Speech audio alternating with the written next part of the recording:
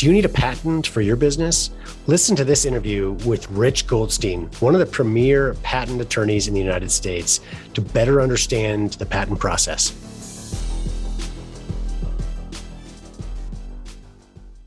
Welcome to another episode of the Harvest Growth Podcast, focused on helping consumer product companies, inventors, and entrepreneurs harvest the growth potential of their product businesses.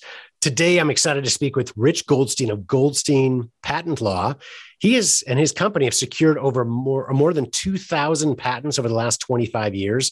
And interestingly enough, he's authored the consumer guide to obtaining a patent for the American Bar Association. That's pretty impressive. That's not something you can just self-publish on your own. That comes with real clout and credibility when you do something like that. So Rich clearly knows what he's talking about in the patent space. And I'm so excited to have him on the show today to answer a lot of questions that I know my listeners have in terms of getting patents, how to do it, when to do it, et cetera. So we'll dive in a bunch of those questions. But Rich, first, I want to welcome you to the show and thank you for taking the time today. Yeah, thanks so much, John. And it's interesting, though, you mentioned like being asked to write the book for the American Bar Association on patents.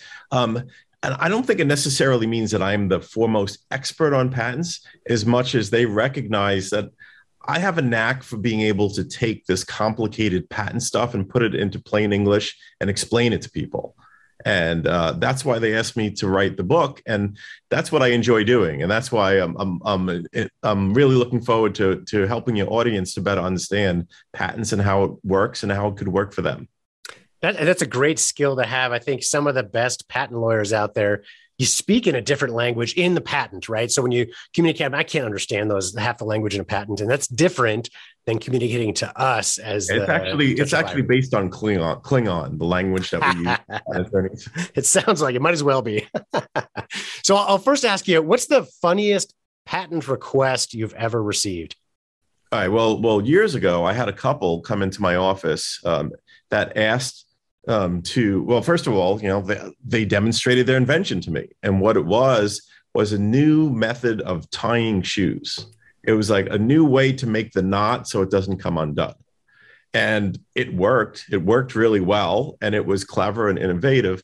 But immediately the notion that came to my mind was, well, how are you going to monetize this? How are you going to make money if you get people to tie the knot your way? And they didn't really have an answer for that. And I think they just wanted to know that it was, that it would be recognized that they were the ones that came up with it. So we actually did a patent. It was kind of a bit of an unusual patent in having to be able to show how this knot actually worked.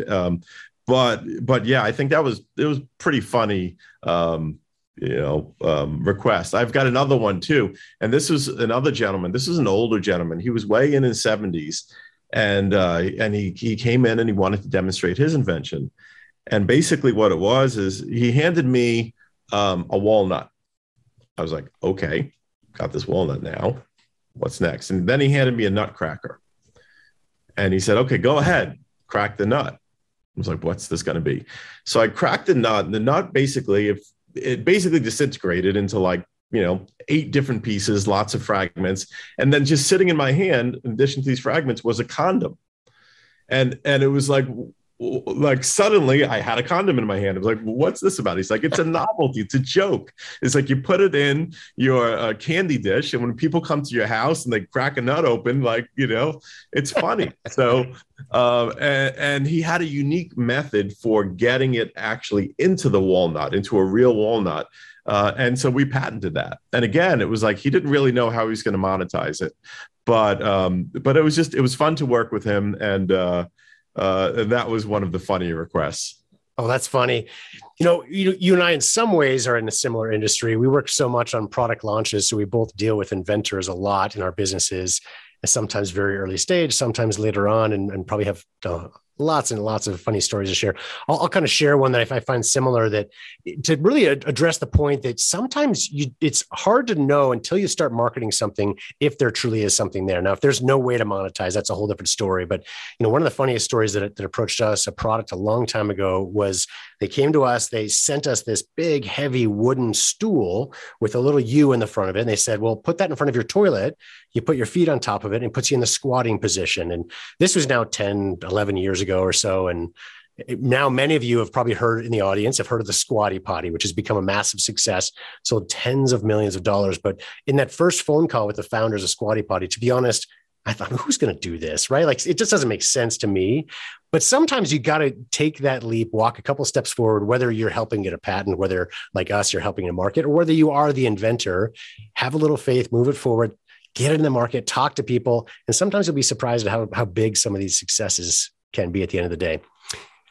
I'd love to shift gears a little bit and talk. Let's get right into patents. So I get the question all the time is, why is a patent important? So if, talking to product marketers, inventors, entrepreneurs, to them, why is a patent so important to have?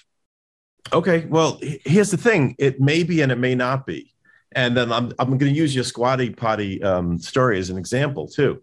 In that, there are people that will sometimes say, patents are so important. You need a patent. If you're going to launch a product, you'd be crazy not to get a patent first. And then there are other people that say, nah, don't bother with patents. You change one thing and you get around it. It's not worth it. Don't bother with a patent. And then the question is, what I'm hearing in your question is a bit of like, well, which of them is right? Like, are patents really valuable, or are they not really worth your time and money? And the answer is, it depends. Some patents are very valuable and are broad and cover a whole concept.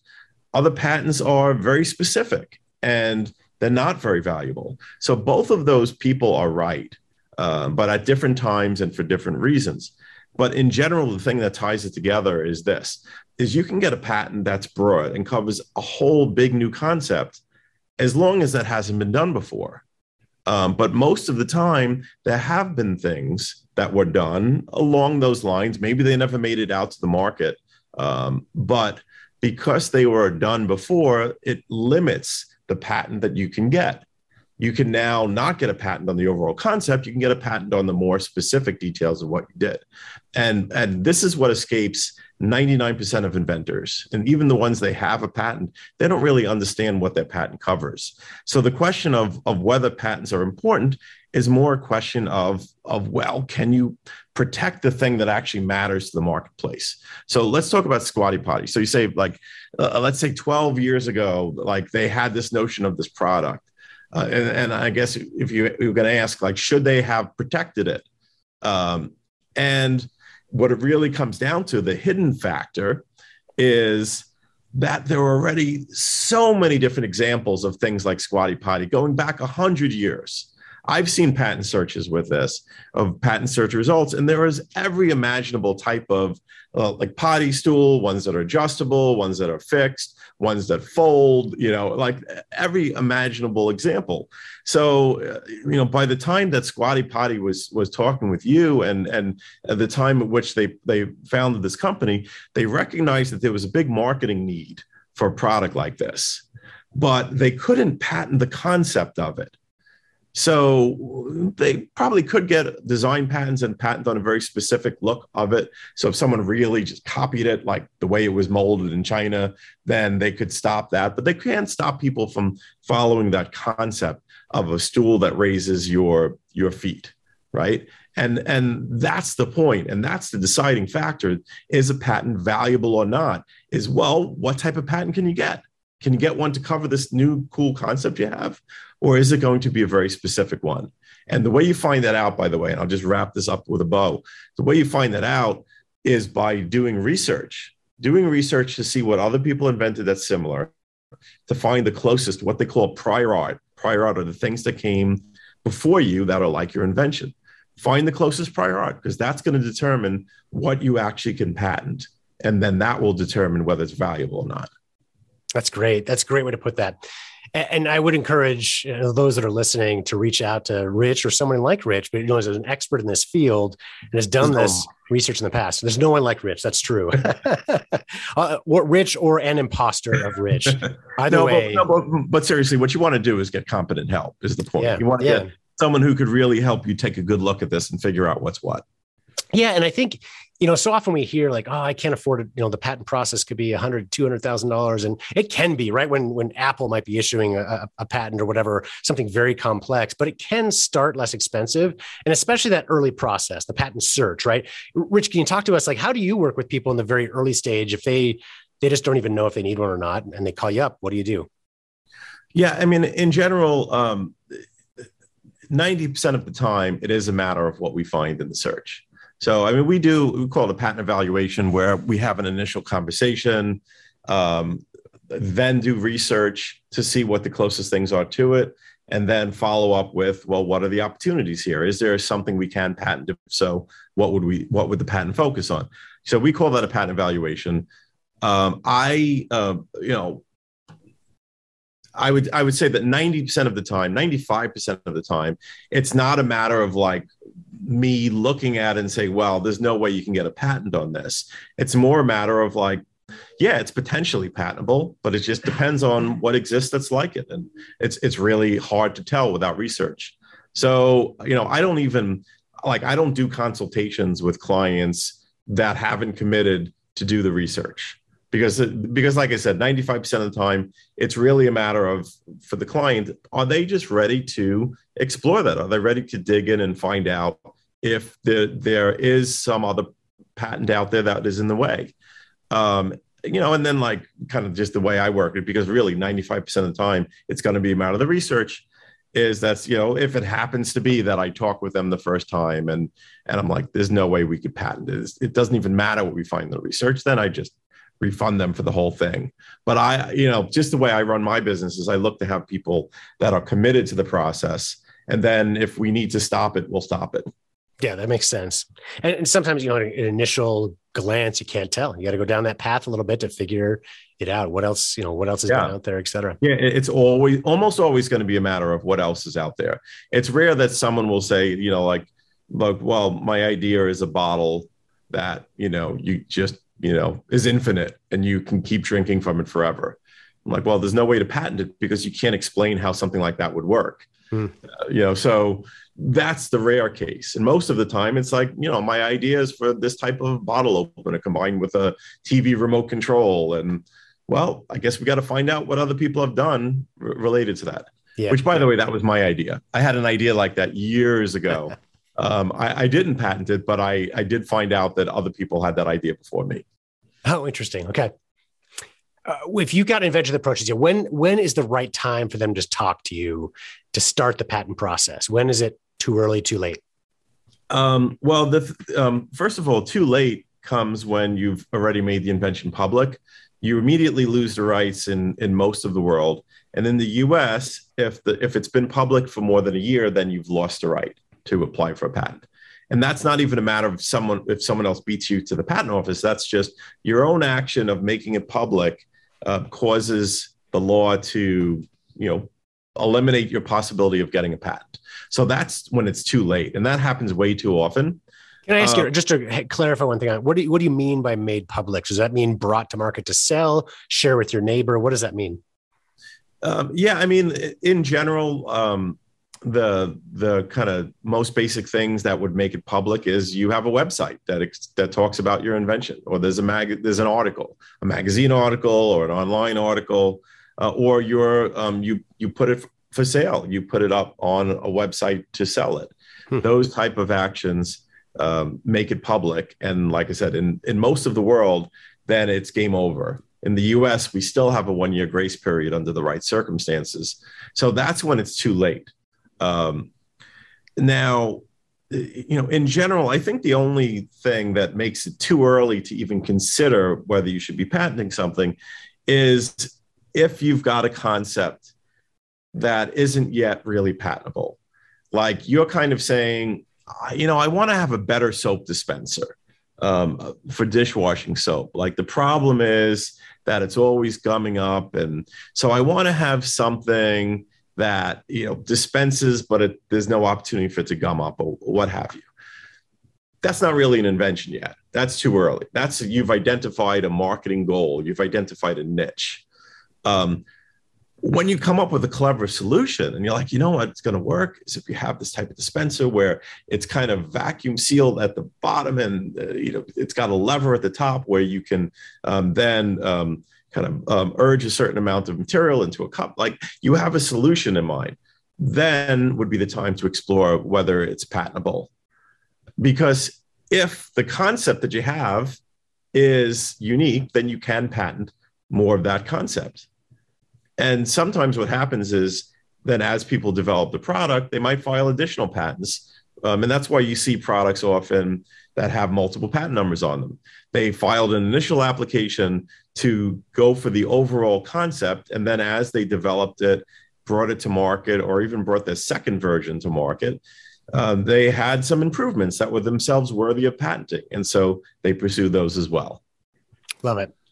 So I have to say, not all law and not all lawyers are boring, as Rich is a great example of. There's a not all boring as Rich, right?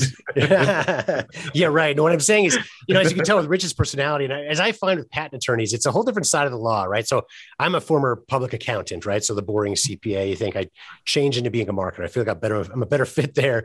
But the fun side of law, I think, is patent law. It's because it's the type of work you do can be so creative, right? So it tends to bring more really interesting people. I think I love having conversation with patent attorneys.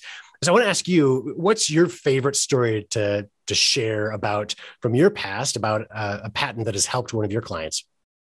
Oh well, yeah, I had there's been so many different clients and stories. It's all a blur. But one thing that comes to mind is I had a client a couple of decades ago that came to me with the idea of how he would attach advertisements onto the side of porta potties. And so he just, he had more than just the idea of an advertisement on a porta potty, which is not patentable. He had some cool bracketing systems that kind of worked with existing, like the way that existing porta potties were configured. Like it was a cool solution for being able to attach these like kind of advertising cards that you kind of bend a little bit and pop them into the frame. Sure. So we did a bunch of patents for that. And, he had this vision of porta potties with advertisements on them at sporting events and NASCAR and all of that. And apparently he was right. And a much larger corporation came along and bought him out. And the patents made a big difference in that, like it increased the multiple that he was paid for it. And as best as I knew, it resulted in millions of additional valuation for him. And so essentially it was, it was the fact that the patents created a higher multiple of, just to get into the way it worked with acquisitions is typically you have a business, it's got a certain amount of profit. And then when someone goes to buy the business, they're going to pay you a multiple on that profit. If you're making $250,000 a year, and maybe you get a 6 times multiple, which would mean you get $1.5 million for the business. So if you could stretch that multiple, which often is the case through IP, then you get that much more. And I've almost never seen a case where someone sold their business and they didn't get a huge return on investment on the money they spent on IP. It's often debatable during the operation of the company. It's like, while I'm running the business and I'm selling a certain amount of product, I have a certain amount of expenses and a certain amount of profit. Was it worth it to get the patent? Because did it really save me from losing revenue to this many other competitors and blah, blah, blah? That's usually how people look at it. But it's often more that if they get all the way to exit, there's almost no way to not get an ROI on patents. Yeah. Even bad patents, you'll get an ROI on. Yeah. And I've seen this many times in the product space, especially where, the multiple is definitely a benefit, right? You'll sell your company for more because of the IP attached to it, but you also may never even get the offer for an acquisition. If you're, a single product or only have a few products in a company, you've got bigger competitors. If you're not protected from an IP standpoint, it might be easier to go around you, make something similar and start to market, as opposed to when they're restricted from doing that, obviously through IP. Yeah, absolutely. If there's no IP, then like alongside the possibility of them buying you a company for a certain amount of money, the question they're asking themselves is, well, what would it take us to start and build a company to the same level as yours is? Yeah. So then we don't need to buy your company. So if they're going to pay you $1.5 million, but like there's no IP and there's nothing preventing them from entering the market, and they realize, you know what, for $500,000, we could launch a product, run some Facebook ads, get to the same level of customers and sales that you have, then they're not going to pay 1.5 million for your company. Maybe they'll offer you 400,000 or not be interested at all. Good point. So, I think this interview is a great resource for a lot of our listeners to help them understand what to do in terms of patents, because of your expertise in patent law, but at the same time, you're also a business owner, right? So you share that with a lot of our listeners as well. So I want to ask you, are there any resources that you recommend, whether or not it has to do with patents or running a business or motivation or whatever? What has been helpful to you in your business life? Well, I've got a great one for that. A recommendation on a book called The Road Less Stupid. The Road Less Stupid by Keith Cunningham. And Keith was in a mastermind group that I've been in. But it's a fantastic book. And the premise of the book is that if you take some of the most successful people in the world and you ask them, like, what are two things that if you had done differently, you would have been worth 10, 100 times what you're worth today, or been that much more successful? And they would immediately have an answer for you. And so we've all made mistakes. In business, we've all made big mistakes. And so the point of The Road Less Stupid is to make less of those big mistakes. And it's a book, I think it's about 30, 35 chapters. And he goes into every aspect of running a business and marketing a business and running your team and et cetera. And it's a fantastic read. I know a lot of high-level business people that swear by this book, The Road Less Stupid by Keith Cunningham. Love it. I'll check that out. Thank you so much for sharing. Well, Rich, is there anything I haven't asked you that you think could be helpful for our audience? Yeah, I don't think so. I mean, I think really the thing is, anything that you heard on this podcast, anything about IP, I think helps, because to me, for most entrepreneurs, IP may be the thing that you know the least about that could have the biggest benefit or biggest impact on your business if you just knew more. So my suggestion is just to learn more about IP. Yeah. Love it. And one way to do that is by visiting Rich's website, goldsteinpatentlaw.com. And we'll put the spelling of that, the URL in the show notes. If you're listening while you drive or you don't have the chance right now to write that down, please go to the show notes for this podcast. Again, goldsteinpatentlaw.com. You'll find a lot more information about patents. It's a great website, lots of information on there, and contact information to reach out directly to Rich and his team if you have specific questions about your business. Well, Rich, thank you so much for the show. I will say for the listeners, please go to goldsteinpatentlaw.com to learn more, but be sure to check out harvestgrowthpodcast.com to see this and other episodes we've recorded. And if you like this episode, you want to learn how you can profitably grow your consumer products business, please subscribe to our show and leave us a review at iTunes or Google Play.